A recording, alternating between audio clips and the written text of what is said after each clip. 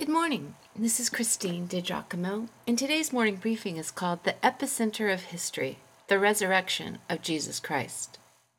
The Lord is risen. He has risen indeed. Now, just why does Jesus' resurrection matter to you and me?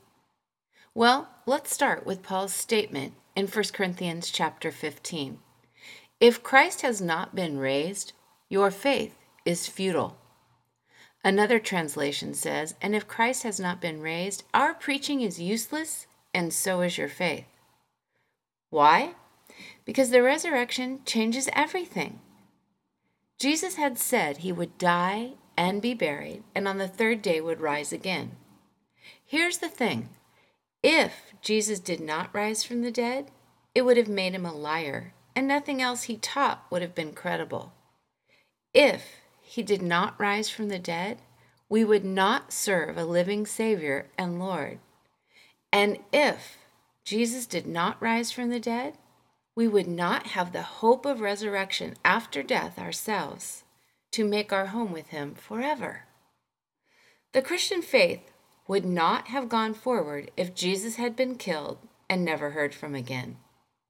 The disciples would have remained hopeless, died in shame, and that would have been the end of Christianity.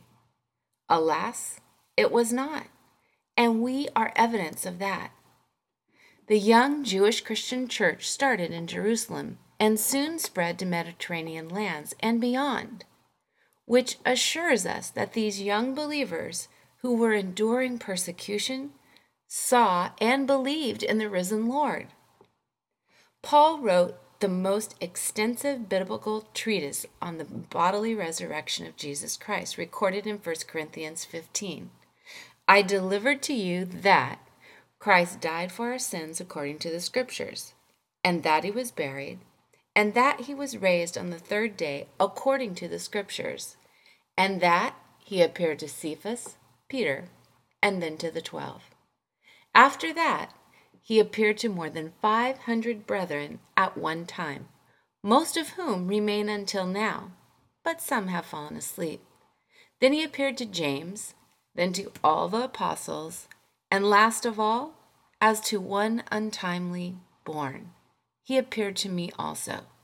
So Paul was an eyewitness of the resurrected Jesus. 1 Corinthians 15, verses 4 through 8.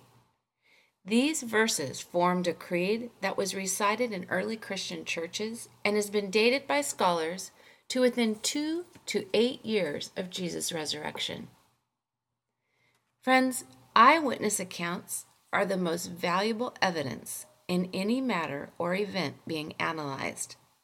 515 eyewitnesses, most of whom were still alive when what Paul wrote was put out.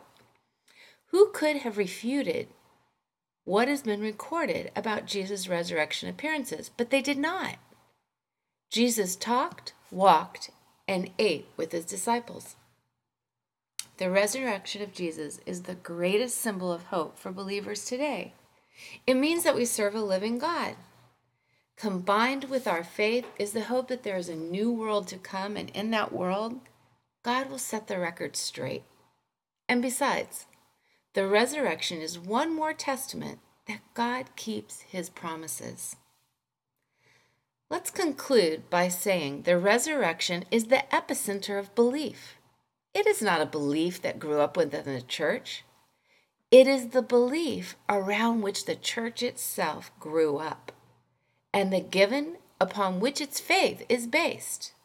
You see, Christianity without the resurrection is not simply Christianity without its final chapter. No, it's not Christianity at all. We simply must be aware of the proofs of our faith, and the resurrection of Jesus Christ is the greatest of these. His recorded crucifixion proves his death. The empty tomb proves he was not in it. All of the people who had encounters with the living, breathing Jesus Christ after they had seen him crucified proves he lived again. Hope springs eternal, does it not? If you'd like to read this I hope print it out or forward it, share it with others. You can go to pastorwoman.com, click on Powerful Bible Teaching, Morning Briefings, and again the title is The Epicenter of History, the Resurrection of Jesus Christ.